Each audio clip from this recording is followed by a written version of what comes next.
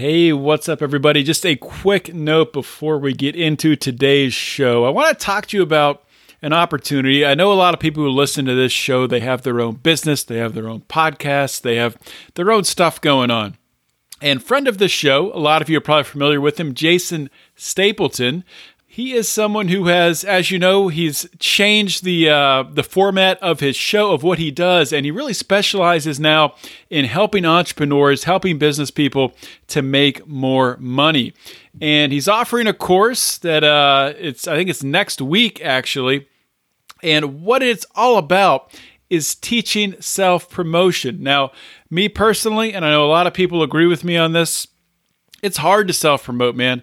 I have several businesses. I have this podcast at Lions of Liberty, and I'm not good at talking about myself in person, or even if I'm a guest on a podcast. I'm not good about, bringing up the things I'm doing and talking about it in an exciting way. It really is an art form, and it's a learned skill, and Jason is very, very good at teaching it.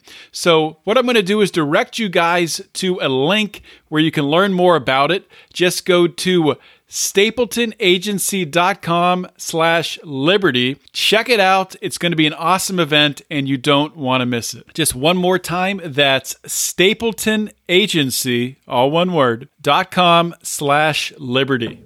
We are born free, and we will die free.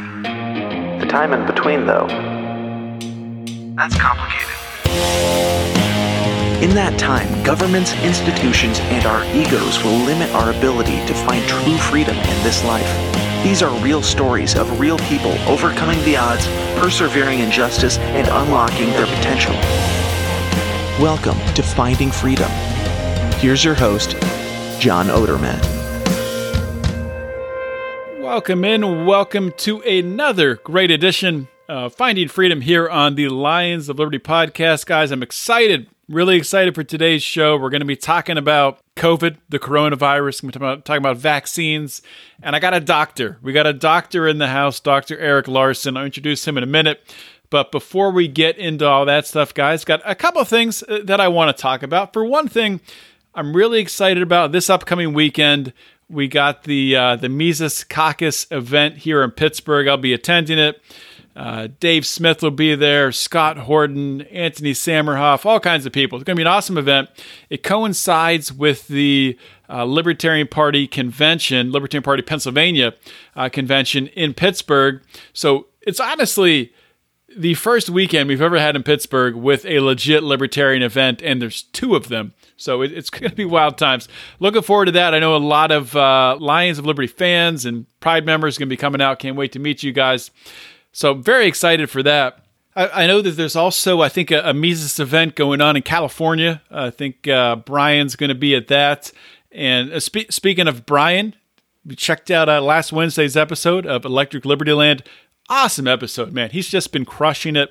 If you haven't, go back, check that out. If you missed Monday's episode, our flagship program with Mark, go back, check that out, guys. What we've put together here, and I'll brag on us. I've been learning about self-promotion from Jason Stapleton. I do not think there honestly is a better libertarian podcast out there than us. I mean, each of us separately, sure, there's some shows that can beat us, maybe. But you put the three of our shows together in a package, variety show format that we have, I don't think anything stands close to us right now. So, maybe I'm wrong, maybe I'm not, but... And just one more thing I wanted to say before we get started here, guys. If you guys have not listened to Burnin' Daylight with friend of the show, Matt McKinley, a podcast about being a real-life cowboy, dealing with that cowboy shit, just cutting up and having a good time on these podcasts. Just super entertaining podcasts. And, the characters, the stories, unique, one-of-a-kind content. So check it out. Burnin' Daylight with Matt McKinley. And with that, let's get rolling right into today's show. My guest today on Finding Freedom is Dr. Eric Larson. He is a clinical assistant professor of anesthesiology at Michigan State University College of Human Medicine. He is also in private practice and is board certified in anesthesiology, where he specializes in ambulatory and perioperative acute pain, see if I'm saying that right, and general anesthesia.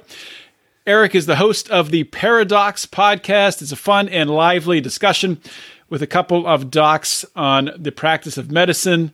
It's occasionally serious, usually lighthearted, and accidentally informative. I stole that from the little iTunes about there. And Eric, welcome to Finding Freedom. Thanks so much for having me. It's actually perioperative medicine. So anyway, that's how you pronounce that. It's funny because my son is 14 and I always tease him about what I do at work. And I'll tell him I do ERCP, which people might have heard of. And it's actually endoscopic retrograde cholangiopancreatography. But no one actually ever says that, except I do just to mess with them. So anyway, so we do all that sort of things in medicine. We charge twice as much if we use the proper medical terms. Yeah, if the patients can't pronounce the words, that means it's worth it, right? It's more Absolutely. expensive. So, Erica, I wanted to have you on for a while, and I finally reached out throughout this. I think I should say, first of all, I think you've been on Mark's show, which is our Monday program, and also on Brian's show, Electric Liberty Land. So now this is the trifecta. So this is bound to happen eventually, I'm sure. But what I was saying was, through this whole past year, the SARS-CoV-2, COVID-19 pandemic we've been going through, I've really been interested, since you have such a better knowledge base than I do to talk about this stuff.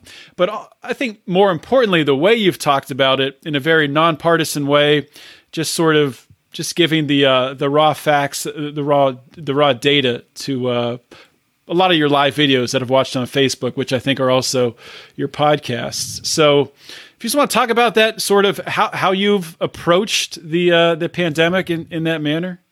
Yeah, I think to begin with, I'm not really very partisan. I've tried the Republican Party. It didn't fit. And I was there pretty much as long as my friend Justin Amash was a part of it. And then you sort of wore out your welcome pretty quickly, even before he was done there as well. And so I've never been very partisan. My politics are libertarian. And so I tend not to have a home. And so when the both sides start yelling at each other, I can easily tune it out. And I think you probably are in the same boat too. Like you kind of see the nonsense that they spout, and then it's mainly, whatever the other person's not saying is what my position is. And so it's been made very strange sort of following this debate, I guess I will call it, for the last year and a half. And for me, from a clinical standpoint, or at least scientific standpoint, it's been a process of discovery and learning, because as an anesthesiologist, we don't know much about immunology or, epidemiology, infectious disease. I mean, I give antibiotics during a surgery, but it's pretty much always the same one. So it's pretty much unthinking. I mean, I know the basics from medical school, but I don't know a whole lot of specifics. And so I can talk to people who are in the field, and I understand the lingo, and I can understand sort of the basic things, the concepts that we talk about, risk benefit, when it comes to trying to figure out what to do. My wife is a pediatrician, so I know a lot about vaccinations, and sort of, I hear about us all the time. We have discussions, I'll call them, all the time about vaccinations and what are good strategies, not. And anyway, so I have some sort of like knowledge base that I use, and I think just generally just a curious person. And since I'm not partisan, I'm not beholden to sort of one camp, if we'll call it that at this point. I tend to err on the side of trusting regular people and trusting myself and instincts and common sense versus just trusting someone just because they have a title. And so I wouldn't expect anyone to trust everything I say because I have MD after my name, nor would I expect just because someone's a government official to trust everything they say. And I would hope that people find ways of understanding things that make sense to them, but also that some people recognize that this is something that no one's ever gone through before, no matter what kind of expert you are. No one has lived through this sort of scenario with the pandemic. And so we have to recognize that there has to be a lot of humility. And there are a lot of things I've been wrong about with this, or what I expected with this pandemic. I think I've been pretty open and honest about it, and open and honest about what I don't know. But also I think there's a lot of stuff that people say with certainty that they have no way of knowing. And I think I like to think that I try and approach it where I have, again, some intellectual curiosity and recognition that I might be wrong, but also willingness to call out the people who are just, full of it, which is there are plenty of. Yeah. Well, the mantra now is, trust the experts, which is dangerous. Experts, their opinions should be taken and should be analyzed. And there's different experts saying different things. So it's really, they're not saying trust the experts. They're saying trust our approved experts and ignore these other experts over here. But it's a difficult time to sift through all this. I kind of wanted to start out painting the picture here for COVID-19 and what I've seen from your work. I think one thing you've talked about, I don't know when you first started mentioning this aspect of it, that SARS-CoV-2 will eventually evolve into pretty much a strain of the common cold.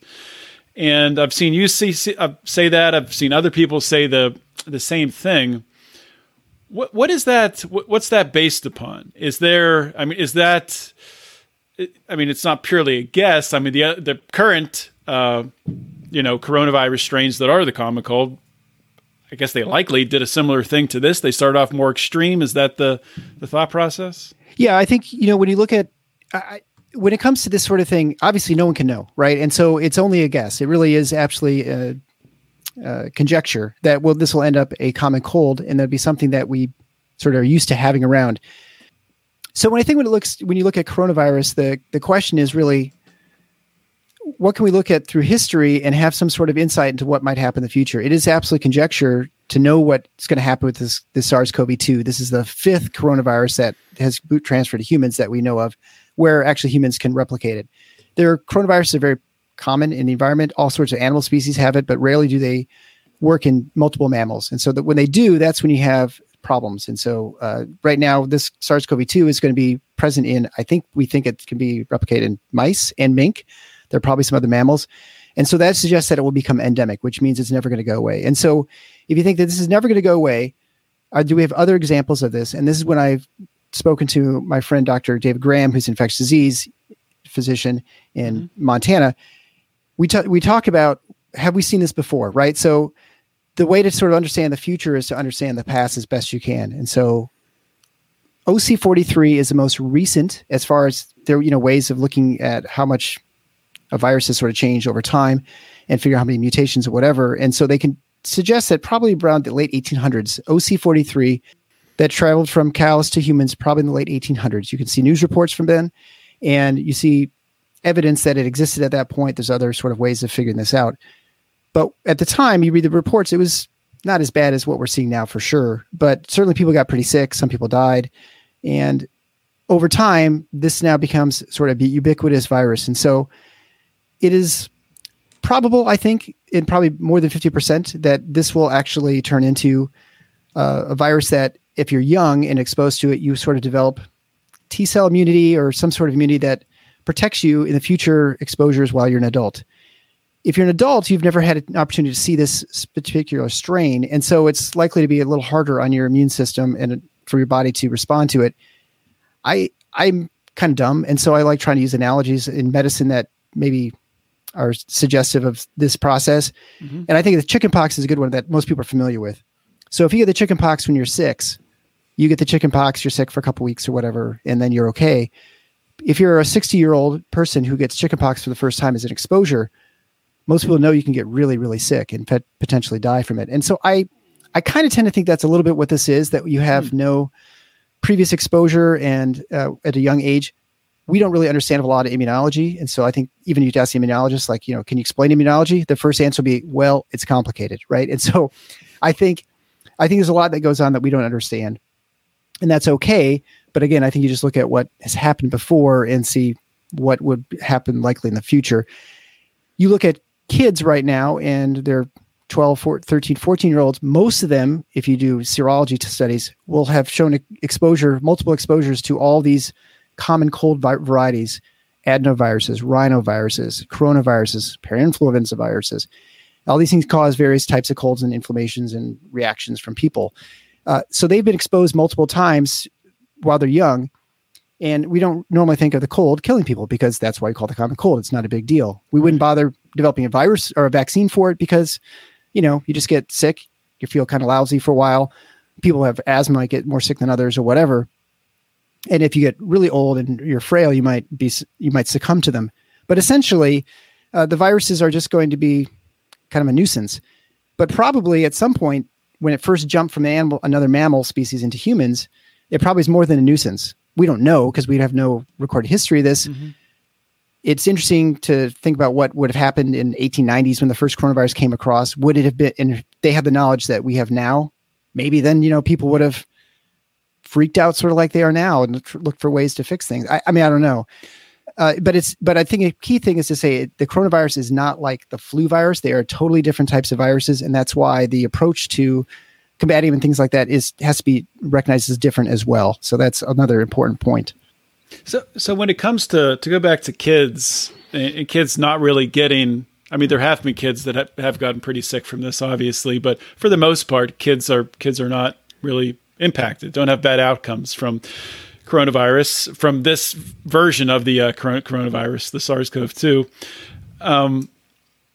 So why is the approach, or what are some of the reasons why would the approach be different than chickenpox, where, with chickenpox, you really don't worry about your kid getting chickenpox. Often when I was a kid, there were chickenpox parties, or if your brother got chickenpox, the mom tries to get the whole family to get chickenpox.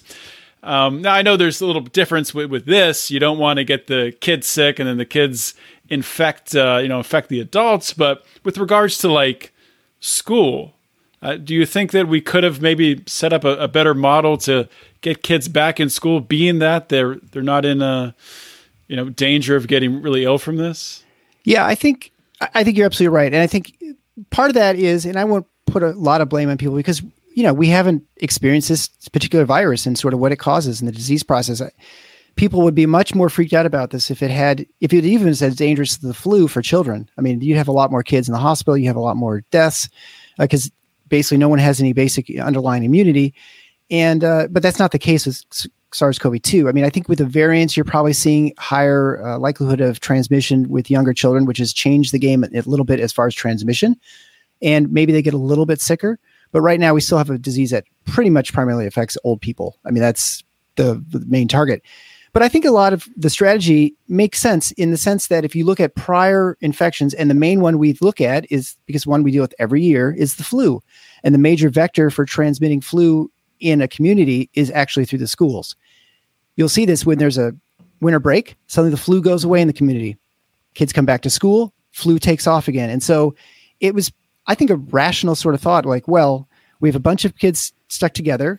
If you're no one who's a teacher, they know these kids get them sick all the time, right? Kids, especially young children, all they do is have their nose running all the time, right? All winter long, right? They have one cold after another. They're hardly ever okay. And so it wasn't irrational, I think, to sort of close things down. I mean, after a while, it became apparent that was not the case. It was pretty clear by fall that that schools was not where the major spread was. Is certainly with, whatever you think of the interventions to try and control spread with masks and things like that, whether they're effective or not, I don't know. And I don't pretend to know. But either way, there just wasn't a lot of transmission in the school. So I think we probably could have opened up a lot sooner. I mean, my son's been in high school the whole time, except when my governor shut us down, and they've had really no spread within their high school at all. And those are older kids too. But anyway, so high schools have been open in Michigan? Really?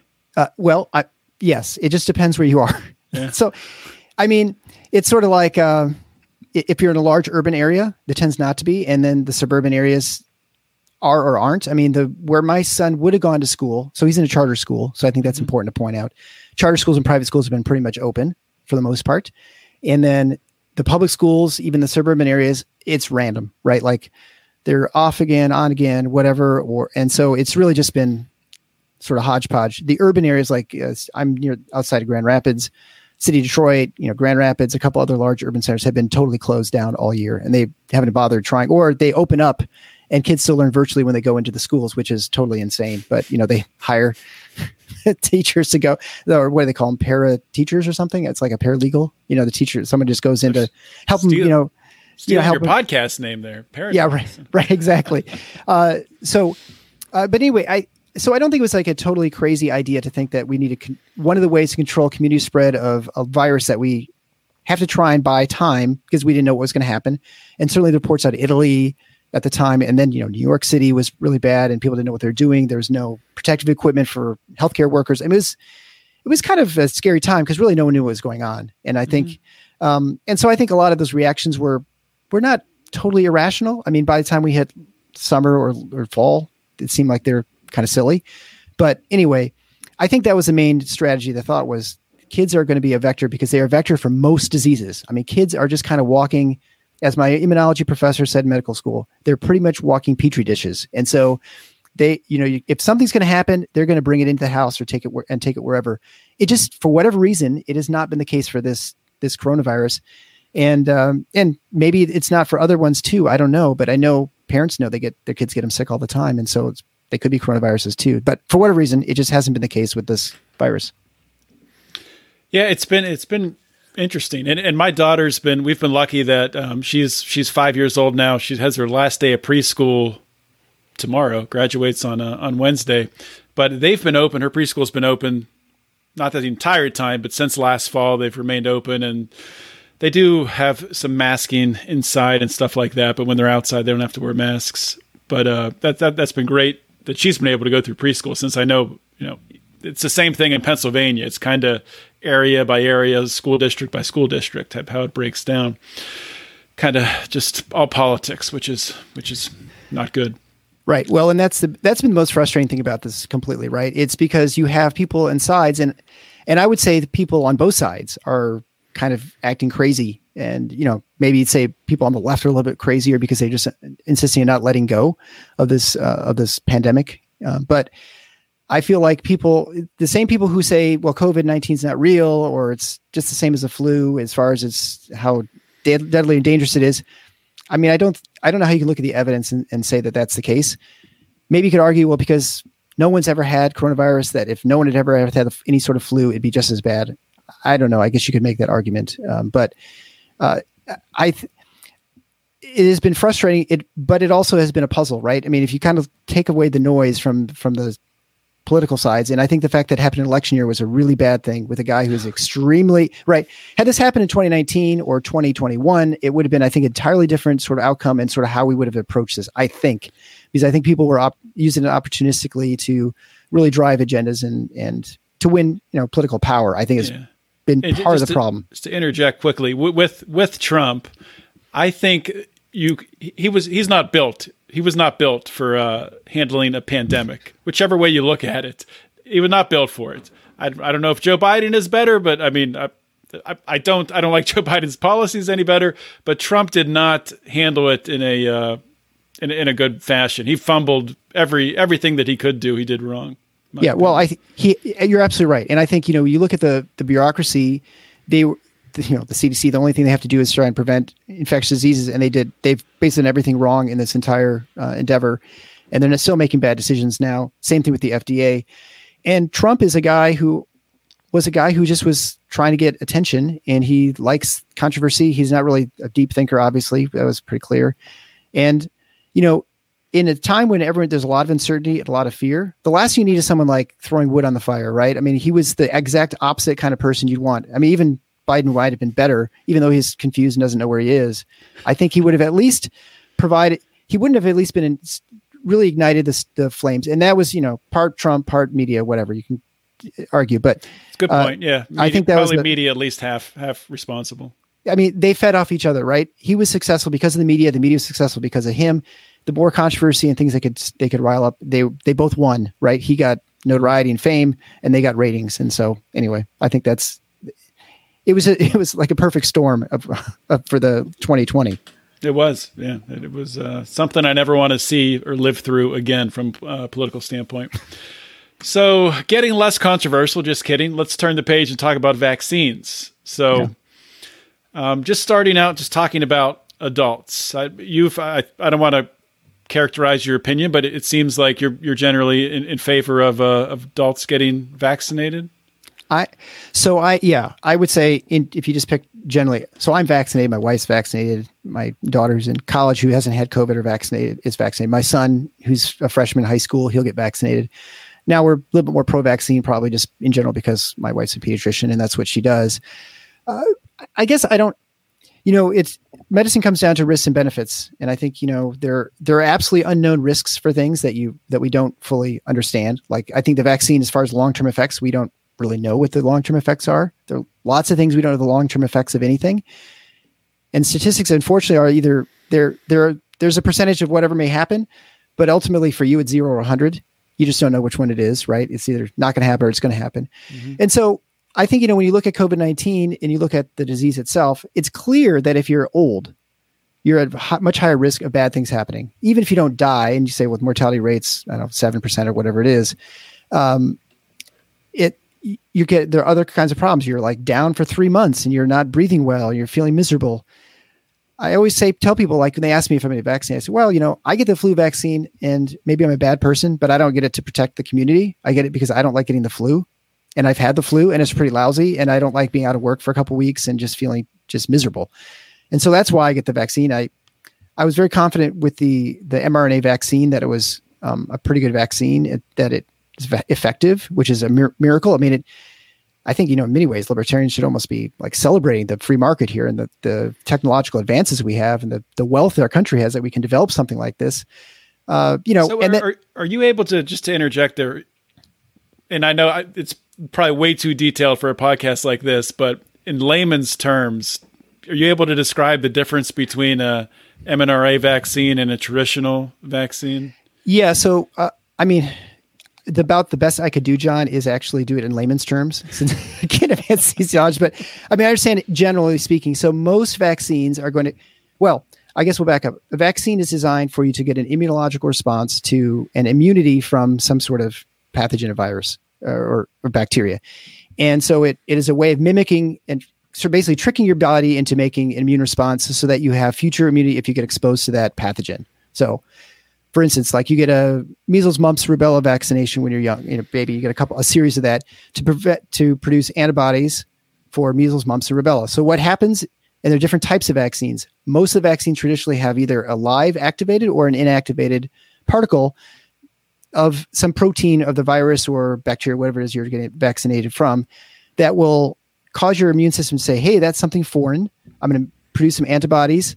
And then my antibodies system, so I'll have this cascade, and you may get a reaction of some sort of inflammation or some sort of feeling tired or sore throat or something like that, or sore arm. That's an inflammatory reaction.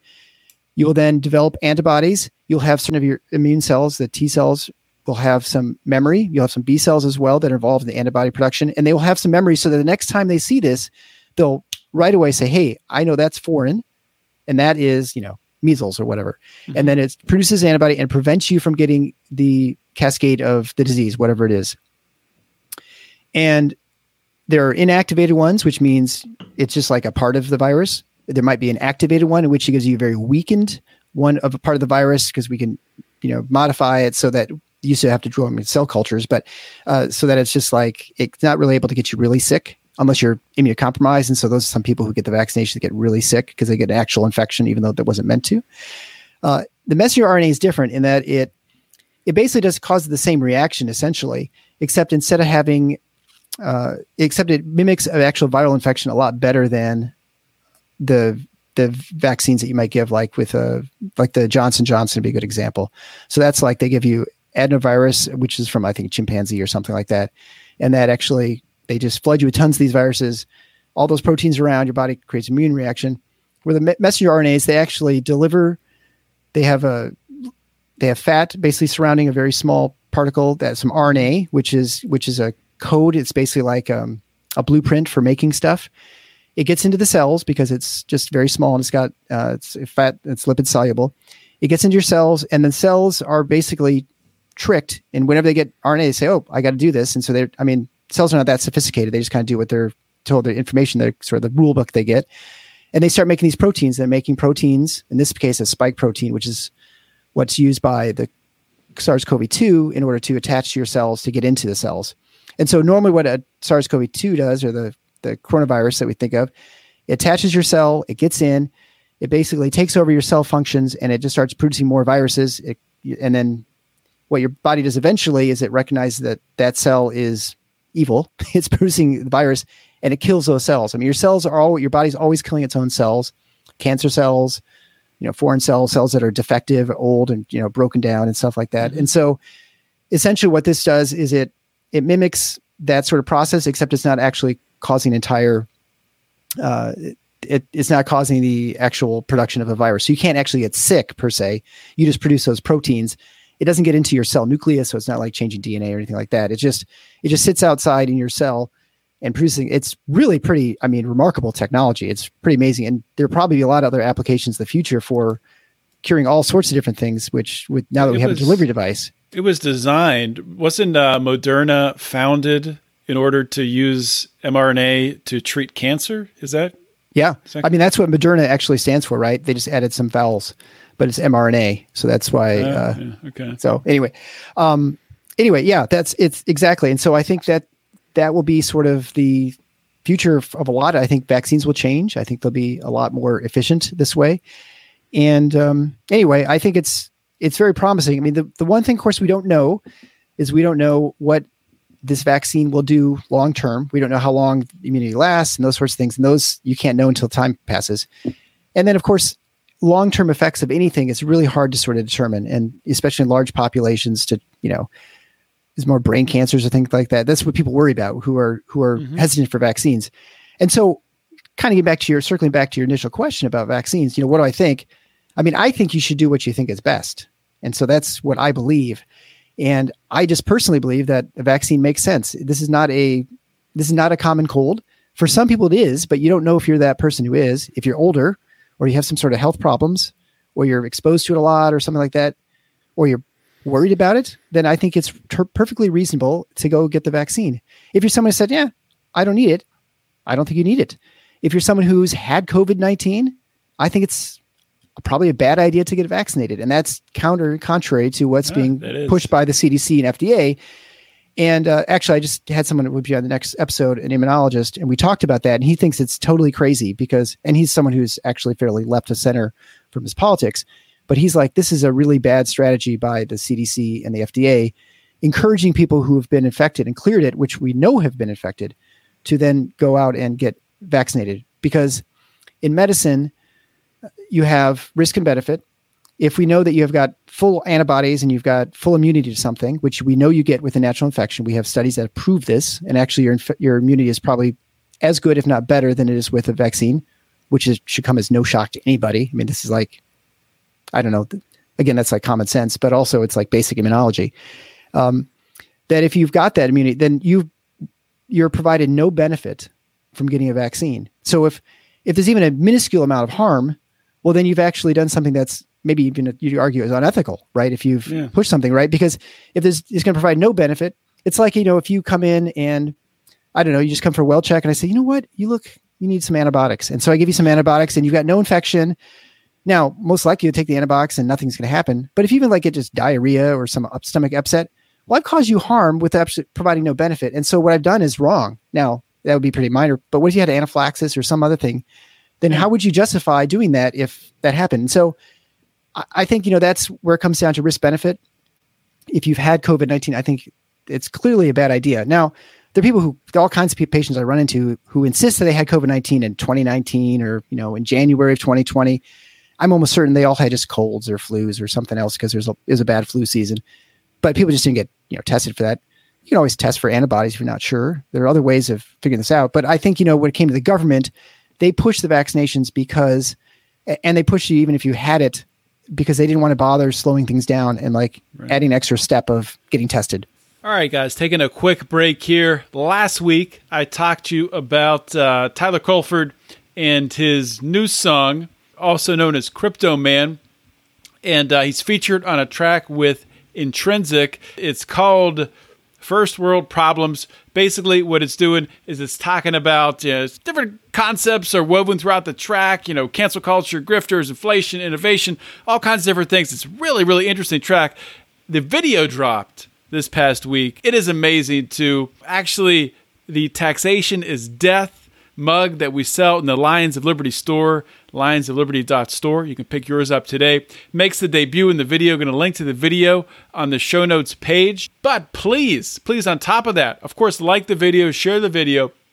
Please go wherever you listen to your music, iHeartRadio, whichever one of these places where you listen to music, please like and follow Crypto Man. And please like this song, share with your friends. And it's just an awesome song, guys. So I got a clip for you.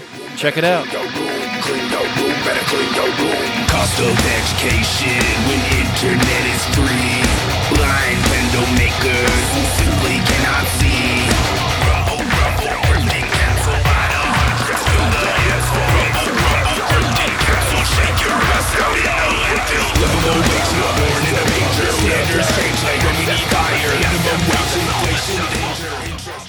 Yeah. So just to touch on a couple of things you said there, and I think throughout this whole thing, we've really seen the elderly and people in nursing homes kind of be abused at the outset. We didn't do a good job protecting them.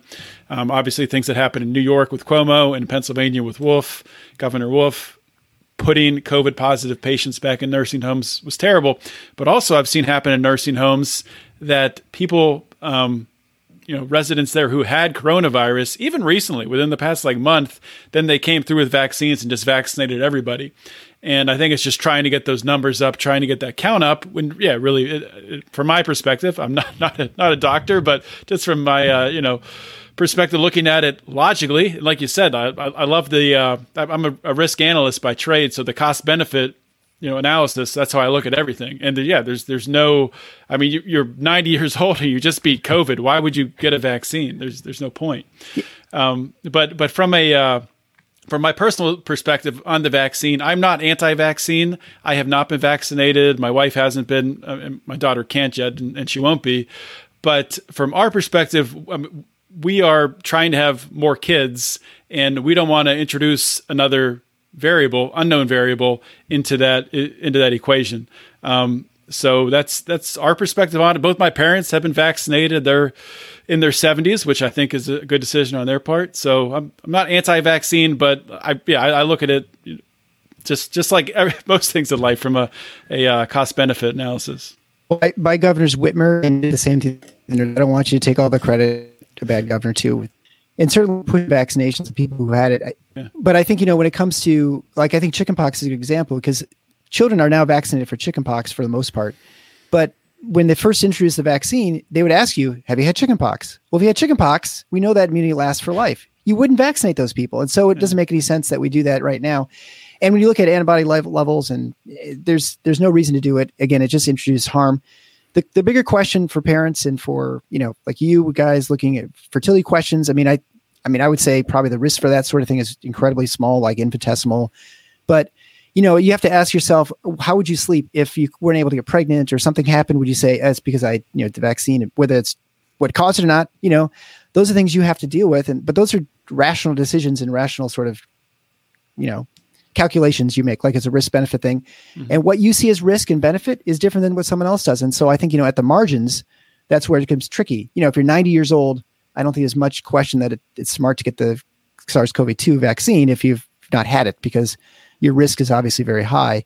So I don't know. I mean, that's the problem with me oftentimes is that it's very nuanced. And so a lot of people on in social media, they don't want not down the middle, but some sort of thoughtful answer, because they want to vaccines are killing everybody, or vaccines aren't killing anybody. COVID's real, COVID-19 is fake.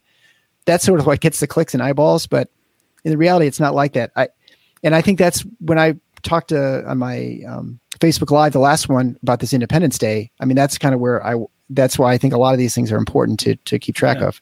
Yeah, let's talk about that, because that was an excellent Facebook Live and a great message. With what I'm seeing going on, and with how our governors, your governor in Michigan, Whitmer, and Governor Wolf in Pennsylvania, and Cuomo in New York, and there might be others, but what they're doing is setting these thresholds for percentage of vaccinated. I think they're just saying over 18 or over 17% vaccinated. No, they're saying everybody. Is that what they're saying? Maybe Pennsylvania's that way too. Okay. Right now, I mean, really looking at what the numbers are, I think the numbers in Pennsylvania, and I haven't looked in maybe a week or two, but they were at I want to say 60% or so had received at least, one dose. And of that, 50% or maybe it was 45% had received the full 2 doses. And in Pennsylvania, the governor has made the threshold, I believe, 70% in order to roll back mask mandates. He's set an arbitrary date in, I think, late May, like May 23rd or something, where he's going to eliminate all other lockdown measures, but leave masks in place if the 70% hasn't been hit. And I know similar things are happening in Michigan, but when you came out and said, and I'll let you elaborate on this, obviously, but June 1st, everyone's had an opportunity who wants to get vaccinated by that point has had that opportunity, and they've gotten it. People who haven't, they're taking that risk, like we just talked about, cost benefit analysis. So what goes into your thought process for why June 1st? And when you say open everything, and what do you mean by that? Well, I mean, the open anything is actually not very nuanced. That's open everything. That's removing all restrictions. And I mean, if let's just talk numbers. I just looked at the CDC site today just to get an idea. So 153 million Americans have had at least one dose of the vaccine. So that's 46% of Americans. And 115 million are fully vaccinated, which is 35% almost. So over 18, so adults, 18 or older, 150.3 of those million actually are adults. So actually, it's interesting, about almost 3 million are under 18 who have been vaccinated. But that puts us at 58% of Americans of adults have had the vaccination. Those over the age of 65, which we know are the most at risk, it's almost 84%. So not surprisingly, people who are most at risk, who are most worried about this, have been vaccinated, right? Mm-hmm. But again, there's nothing special about a vaccine causing immunity versus getting infected and getting immunity. It's immunity. It doesn't matter where you get it or how you get it. So you have to factor in the natural immunity. Now, we don't really know exactly how many people have had it and cleared it. We have an estimate, and it's anywhere from conservatively from 20 to 30% probably. Varies by region, varies by, age groups and those sorts of things. So we suspect it's about 25%. I mean, if you count those numbers in, we're looking at almost 90% of those who are elderly, 65 and above, mm-hmm. and 69% of those who are adults, and almost 60% of Americans have some sort of immunity. Now, that's probably not enough to cause the herd protection, or we're not going to use the term herd immunity, which is, I think, an improper term. But why do you think that's an improper term? Well, herd immunity suggests that you won't ever have outbreaks, and you're going to actually have it's probably not very accurate when it comes to trying to figure out what the likelihood of outbreaks and things are. It's probably herd protection is probably a better way of looking at it. That's Dave Graham goes into that. It's maybe a nomenclature thing, but it's, I think, probably a more accurate idea that you're not going to get large outbreaks, but you're still going to have it present. Herd immunity suggests really that you don't have any sort of presence at all. Like polio, there's really no polio in the United States, right? That I'd say we have herd immunity for polio, mm-hmm. and actually most of the world. But with an endemic disease, you're just not really ever going to get herd immunity, probably, because you're going to have, at any time, you're going to have new people coming in who have no immunity, and you're going to have people who've lost immunity, because if it's like other coronaviruses, it's not going to last forever. It's not unlike the chickenpox or something like that. But so the way I look at it right now, and you could even see this mid-April, I was actually working at a vaccine clinic. I volunteered at a vaccine clinic and jabbed people in the arm. Only had one person faint. It's pretty good. And it was pretty clear by that night that we had turned a corner. Like, it was an inflection point of no longer were we short of vaccines. We were short of people to put the vaccines in. And that had become more clear a couple weeks later. And now there's, without a doubt, I mean, you can go to like any drugstore, you can go to grocery stores, whoever has a pharmacy, they have vaccines that they're willing to give you. It's not a matter of supply issues at this point. And again, we're just focusing on the United States. We're not going to talk about other countries, which is an entirely different situation. So right now, if you want immunity, you have two ways of getting it. One is you get infected, or maybe you've previously been infected. Two, you get vaccinated. Those are your only two options. I mean, those are the only two options you ever have. But if you want immunity, you can get it, and you can get a full immunity before the end of this month, even, if you just decide to do it. So if you don't have immunity by the end of this month, it's a choice you've made. We're also at the point where one of the concerns early on was that we're going to overwhelm the healthcare systems. I work in the hospital all the time. We've had two huge surges in the state of Michigan. What often happens to these surges, they happen and they sort of just fade away. No matter what you do, you see this everywhere. And you could have a long discussion about, non-pharmacologic interventions and, masking, lockdowns and stuff. But either way, no matter what you do, it kind of just comes and goes. The hospitals get really full. Sometimes you have to cancel surgeries. You have to cancel some sort of procedures, but it kind of goes away and ebbs and flows. And we're at the point now, especially when you look at those numbers, I mean, we're guessing at least 65% of all Americans, 60% have some sort of immunity to SARS-CoV-2. There's not that much fuel left, especially at the rate people are getting vaccinated at this point. And I'm sure a lot of kids will get vaccinated, with some parents will make that choice. We're going to get to the point pretty soon where we're not going to hit where we can't really overwhelm the healthcare system. In fact, I say we're probably already there now. We never really got overwhelmed anywhere. We're not like India. We don't have people dying because they don't have oxygen. I mean, it's really bad there because they don't have the resources. They're not as rich. I think, Jason Stapleton always talks about, it sucks to be poor. We're not poor. And their population is just so concentrated. I mean, it's, sure. Yeah. It's going to spread more. But I think, the biggest problem is they don't have basic, resources to take care of people, to get most people over this. Well, we don't have that problem. Nowhere has it been like we're short of ventilators. We had all sorts of plans in place, which I think was rational, to say, what do we do if it gets really bad? We're going to convert our operating rooms to ICUs. We're going to convert our surgical centers to ICUs. We got ventilators there. We can run these things. People figured out ways. It's actually really interesting. If you go on YouTube, you can see anesthesiologists who figured out ways to run to use a ventilator to ventilate for 3 people at the same time. Like it's actually combined. So there are workarounds people had. We never even came close to needing that, right? Trump ordered all those ventilators, had Ford Motor Company and GM making, they want to justify their, their corporate welfare. So they, built all these ventilators. I remember Cuomo asked Trump for some just absurd amount of ventilators. And Trump's like, no, you're not getting them ventilators. Right. And we never needed them, right? They never even used all the ventilators in New York. They never came close, partly because we realized that it didn't help for the most part. But anyway, at this point, I think it'd be hard to argue that we're ever going to get overwhelmed in this country with COVID in any part of the country. If that's the case, then the only justification for not having everything open up, I don't know. I don't understand what it would be, because if you want protection, you got it. Vaccines, are highly effective. We know that if you've had COVID, you're going to be safe for the most part. And again, if we're getting to the point where we're talking about lightning strike scenarios where those are the odds, I think, you just have to accept the fact that the risk for driving around is probably more than dying from COVID. I mean, if that's the case, it doesn't make any sense, right? To keep everything locked down. And so that's why I think June 1st gives everyone a reasonable time to get everything they want done. And if that's the case, then just say, you know what, we're all adults. And if we're not adults, we're, adults move us around, do things for us. But at this point, I think you should be open, because kids really, they don't get so sick that we have to worry, I think, a ton about it. Not to say no one worries, but anyway, that's why I say that I don't see any justification for keeping things closed down at this point. And I think when governors use the 70% rate, it's totally arbitrary, and it does not at all take into account the fact that there's natural immunity within the community.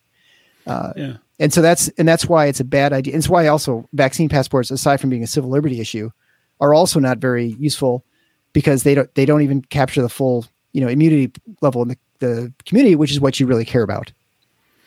Yeah, well, there's vaccine passports, and there's this new thing being floated, which I think the 2 New York baseball teams have talked about this. I've heard it talked about other places. I think some NBA teams are doing it, where they have a vaccinated and an unvaccinated section in the ballpark, which to me kind of is pretty anti-science, because why would you want to put all of the unvaccinated people together?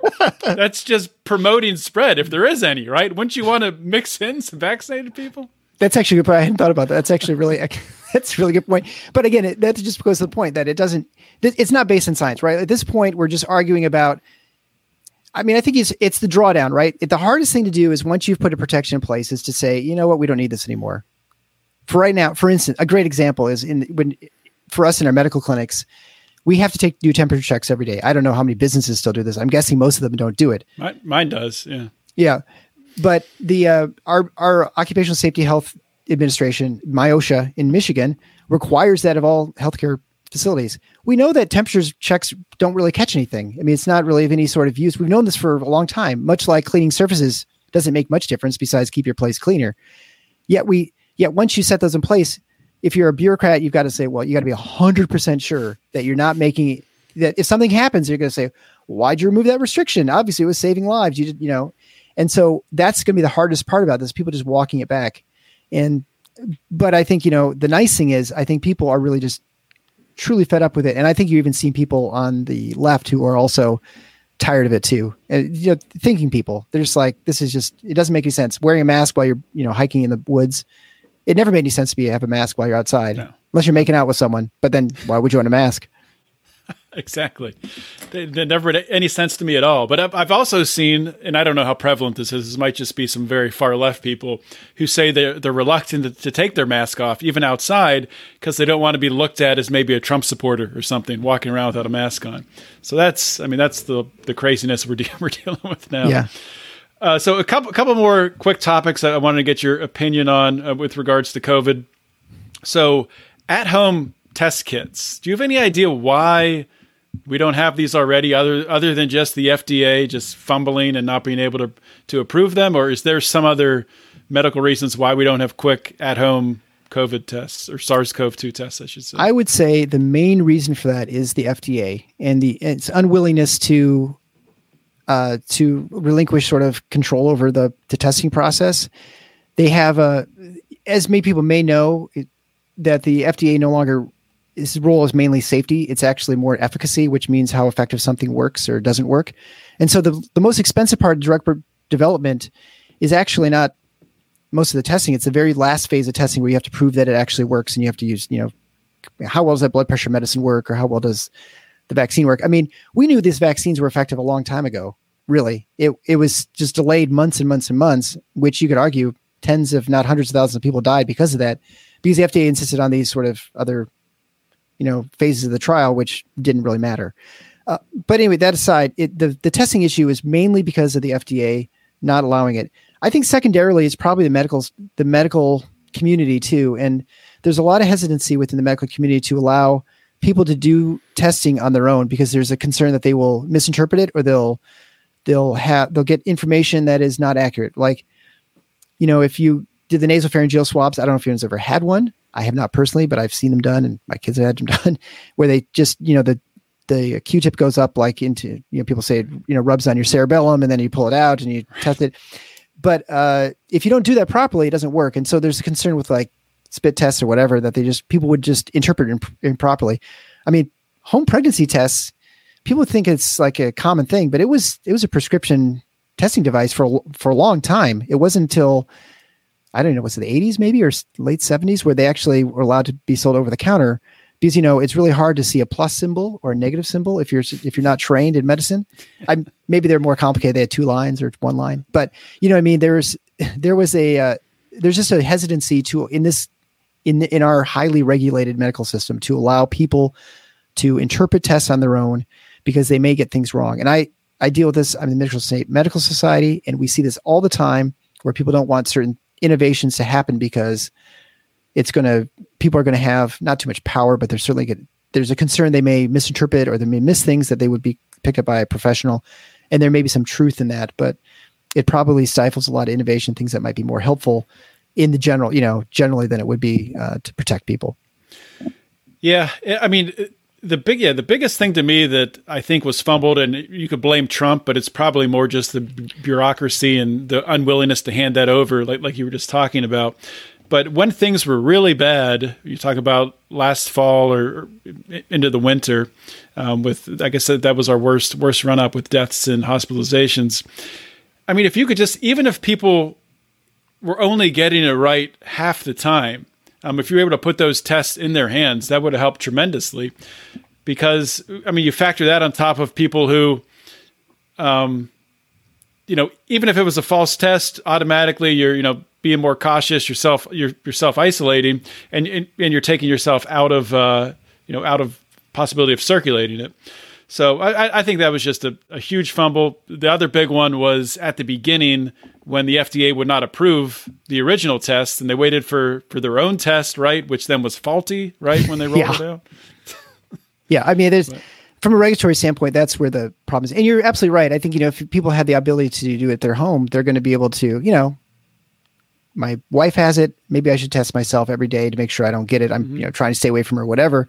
And you're going to have, you're definitely going to stop the spread a lot faster than if you had done something like, and had that ability to use it. And as we've seen, I mean, most of those rapid tests are actually still pretty accurate. It's not 99% or whatever the PCR test might be for picking up, particles and stuff. And I don't want to go into talk about cycle times. You can listen to one of my shows. I talk about that, and I certainly understand the concern there. But as far as the sensitivity, the rapid tests are still pretty good. I mean, my wife does them all the time, because now in Michigan they have to require all the high school athletes to get tested weekly, even if you're playing some high impact sport like golf, and they're actually.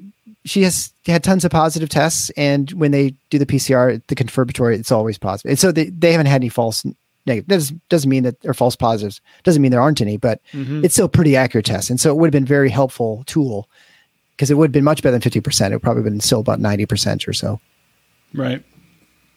All right. Just one more question here. I think the fear that a lot of libertarians have, a lot of people who just lean towards liberty in general. There's been this infringement on our rights with lockdowns. They were very slow to be rolled back. A lot of them still aren't rolled back in many states. And then with masks, a lot of states still have some sort of mask mandate. And one fear that I have is that they've been normalized to a certain extent that I think some people just voluntarily on their own are going to continue to wear them. And I think if they want to do it, that's them. They can do that.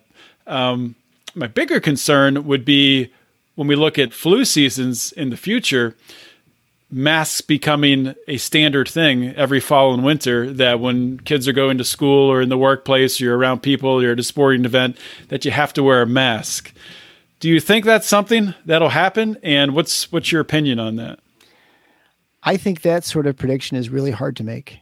That's what I do. I make wild predictions. Then if it happens, then I look like a genius. Right. Well, I mean, and I say that just, because I really don't know where we're going. I mean, I think I was just on another show yesterday or 2 days ago, and I really feel like we're rounding third base and we're heading towards home, and we're just about done with this thing. And I, call a lot of these people who are insisting that we keep everything the same as like the third base coach, but we just need to blow through the signal and just head home. And so right now, use a baseball analogy. But when it comes to mask usage, I think it's a lot like if it's cold out, right? Like it's 50 degrees or 40 degrees. It makes sense to wear a sweater. And so you wear a sweater, but you don't take a sweater with you in July, right? Because it's the likelihood of you actually needing it is pretty much zero, right? Or it's like taking an umbrella when there's no cloud in the sky. So it may be that it gets normalized where we say, you know what, sort of culturally, we accept the fact that if you're sick, or you come in with a cold or something, or you might have the flu, you're feeling kind of under the weather, maybe you do wear a mask around. I mean, that seems pretty rational to me. It seems pretty normal. And I think that's actually probably a good thing to do.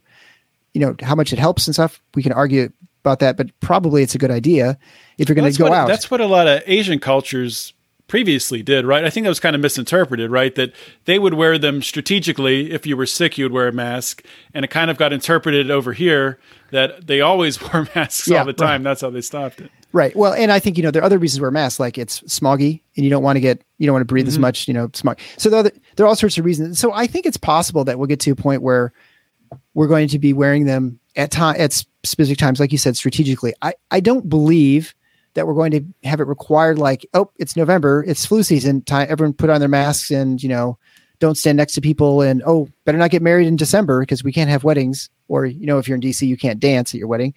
I don't think we're going to have those sorts of rules. I don't know what's going to happen in the hospital. I mean, everything in the regulatory standpoint from the healthcare, it's just weird. And so we have lots of things that just persist. But there are lots of rules that what happens is people just don't pay attention to them.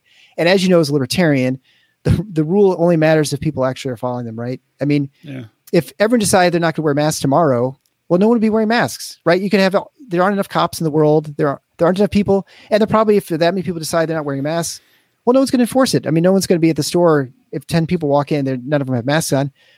Chances are that person at the door is like, yeah, it's stupid. I'm not going to, tell you to leave my store or something like that. And so a lot of these rules will kind of go away. This happens all the time in the hospital. Even we're highly regulated and probably shouldn't even be saying this, but there are rules that get imposed and they're followed for a while. And then people say, yeah, that's dumb. And so we're just not going to do it anymore. Yeah. And they just don't do it. And then, the regulator comes in and said, why are you not doing X, Y, Z? And so then you say, okay, well, so you start doing it again. And then after a while, people are saying, yep, it's dumb still. And so we're going to stop doing it again. And so there are all kinds of things that happen like that, whether it goes from jaywalking like everyone does, or, you don't jaywalk across the freeway, but you can do it across an empty street, right? I mean, there's people have common sense and they have certain levels of risk and benefit. They sort of, whatever it might be. And I think that's what will happen. I do not believe that we're going to be stuck in this lockdown. I think we're very close to being over. We're lucky we live in a federalized system where we have various experiments as far as, what sort of measures people are doing to try and control spread. And you see that there's probably not much difference, right? I think it's sort of pretty random what's going on. And you see people, I don't care what your politics are, but if you see people who are just going out and doing their business normally, you kind of want to be that person, right? I mean, you don't want to continue living the nightmare if you can avoid it. There are some people who, of course, insist on wearing the mask like it is a MAGA hat. And it's very similar, I think, as far as a symbol. but I think that will go away soon. And, you can just eventually, the cognitive dissonance sort of works its way out and you say, well, the liberals saved us, and so I can take off my mask now or something like that. I mean, that's what will probably happen because people are just not going to want to do this forever. Well, I think you hit on a good point there, talking about if you see people out living their life, you're going to want to do that too. And I think one thing that is driving this discussion from the left for vaccine passports is you have these progressives looking at a state like Florida, all these people that are out there, living their life, just Texas, doing whatever they want, and nothing bad is happening. I mean, like you said, SARS, it's basically the same everywhere. So there's not a bad impact. It's kind of leveled off across the country. But when it comes to vaccine passports, it looks like the left wants, or I don't know if they will do this, they want to try to use it as okay, well, we're vaccinated, we can go out there, but anyone who's not, you have to stay at home. We can have the fun, you can watch us have fun. And I don't know if that'll happen. I really pray that it doesn't.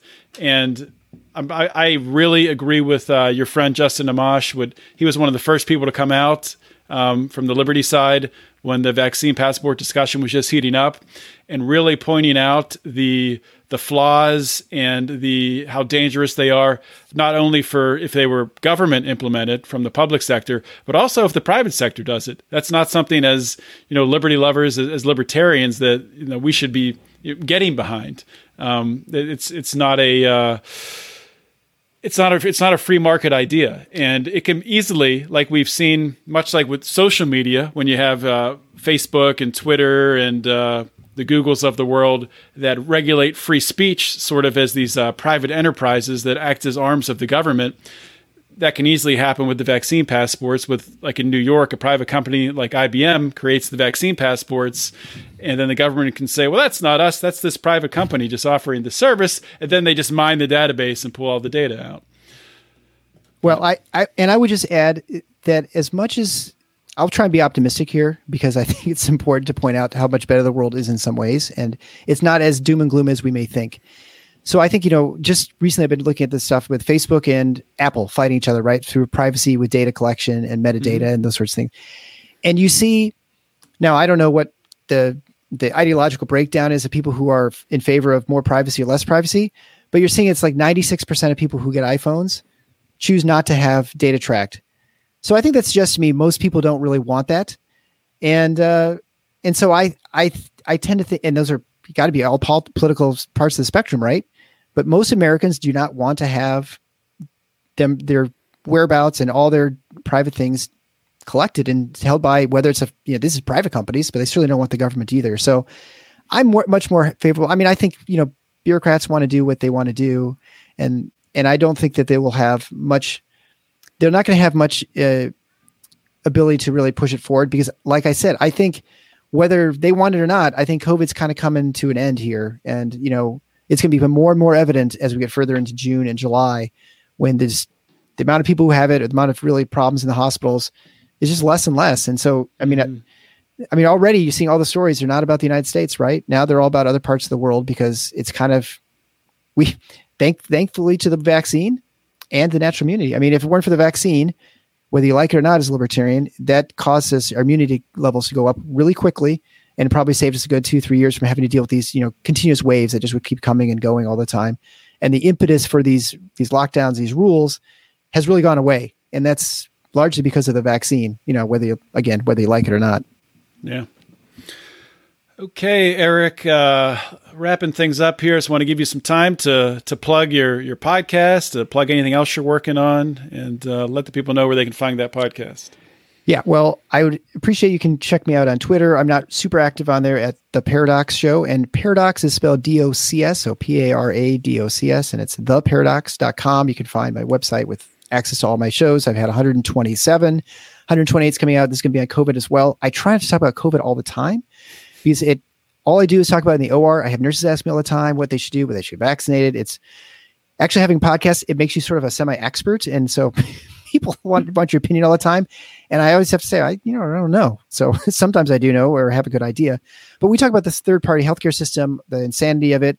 And the really great thing about it that I think about the show that has been good for me is when I started in 2018, I was very pessimistic about the U.S. healthcare system. I thought it was, going the wrong way. It was third-party payers, government payers, were all colluding against physicians and against patients, and we're in trouble from a quality standpoint, from payment standpoint. But I have met so many people who are disruptive to the system. So many people have found alternatives to getting around things, whether it's a Keith Smith at Oklahoma City Surgery Center, whether it's direct primary care physicians, whether it's people who are finding ways of getting around, basically, setting up free market ER centers or telehealth.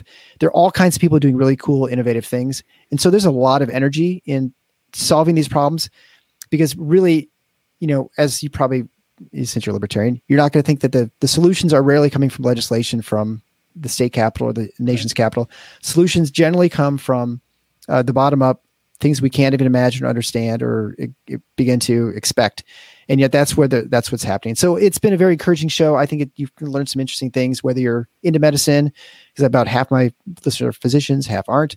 And so I think it's a great way to get some things, information. I've done some stuff on history, on forced organ harvesting, pretty much about anything, brain death, anything you can think of.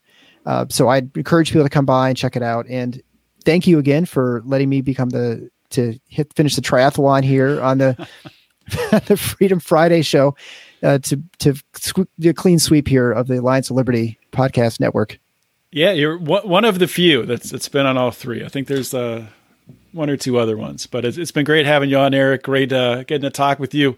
Keep up the great work. And, you're saying that you've become an expert in this by doing all these podcasts. I think the perspective you bring it's necessary for the just the general discourse on social media that gets so toxic, and for people to see your opinion. So keep it up. I appreciate it. Thanks so much. Thank you. Hope you all enjoyed that interview on Finding Freedom. Another awesome guest. And hopefully you guys also have subscribed to the Lions of Liberty podcast, and you're getting all three of our unique shows in your little listening device delivered to your ears. If you haven't, please do that. Just go to your app, you know how to do it, and subscribe. You can also leave us a 5-star review and a nice comment. We would prefer if you did it on Apple Podcasts, but anywhere you can on the internet, please leave us a positive comment. Also, the 3 shows that we have, Monday's show with Mark Clare, our flagship program, our longest running program, and on Wednesday, Electric Liberty Land with Brian McWilliams. Those guys have been killing it, and I am so excited about the direction of Lions of Liberty. We're seeing some awesome numbers right now, and we're going to continue to grow, so it's great stuff. If you want to support us, we would love that too. Please go to patreon.com/Lions of Liberty. You can support us for as little as a couple bucks, or if you get in at a higher level, you get merchandise and access to us, and all the way up to you can advertise on the show or get to even produce a show. So check it all out, patreon.com/Lions of Liberty. And if you haven't checked it out yet, please consider checking out the Lions of Liberty store, where we have some awesome t-shirts. We have a Taxation is Death t-shirt with an awesome design. We have a Wax On, Tax Off t-shirt. And we're always coming up with new ideas and adding new t-shirt designs to the store. Check that out at lionsofliberty.store. And if you're in the Pride, you get a discount on anything you buy in the store. So you do both of those things and you win. That's all I got, everyone. Thank you so much for listening to today's episode. This is John Odermatt signing off. Always remember to keep your head up and the fires of liberty burning.